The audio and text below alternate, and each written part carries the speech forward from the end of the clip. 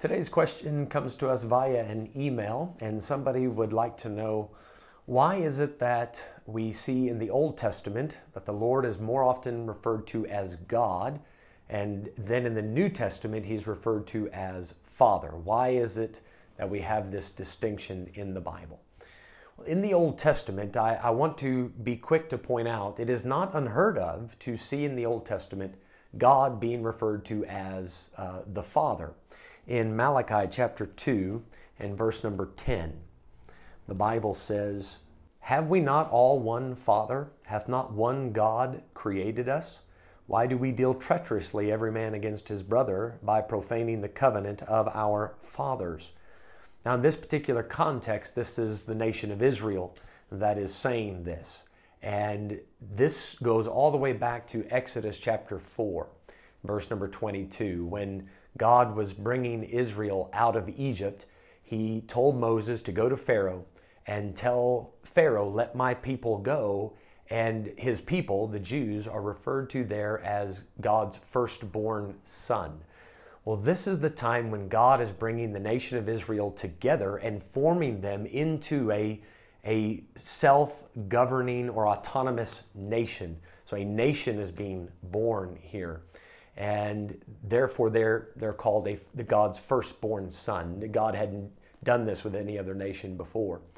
So on that corporate level, God can be referred to as Father in the Old Testament. But then when we get to the New Testament, we do see Him referred to as Father much more in the New Testament because of the incarnation of Christ. When God came down in human form, what you have in the virgin birth and in the incarnation, the Word becoming flesh creates a dichotomy, if I can say it like that, where you have God, He is supplying the seed, the physical seed that is necessary for Him to take on human form. And that seed is planted into the womb of Mary. Now that seed that grows in her womb and it eventually is born, that is God in human form. But because there is a physical birth taking place, it's perfectly legitimate to refer to the human manifestation of God as the Son. And then God, the form of God that wasn't manifested in the flesh, who provided the seed, we would rightfully call Him Father in that instance. Now, moving beyond the incarnation, you and I as believers, when we receive Jesus Christ as our Savior, the Bible says, "But as many as received Him, to them gave He power to become the sons of God, even to them that believe on His name." It's in John chapter 1 and verse 12. So when we get saved or born again, God becomes our Father. And much of the same thing happens in that God takes His seed, the Word of God, and plants it into our heart or into our spirit and revives it or brings it to life.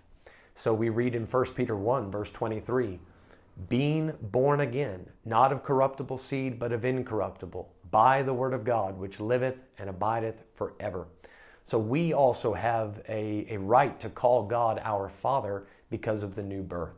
So there is a reason why we see God referred to as Father much more in the New Testament. It's because of the incarnation, the Word becoming flesh, and then also the new birth for all believers.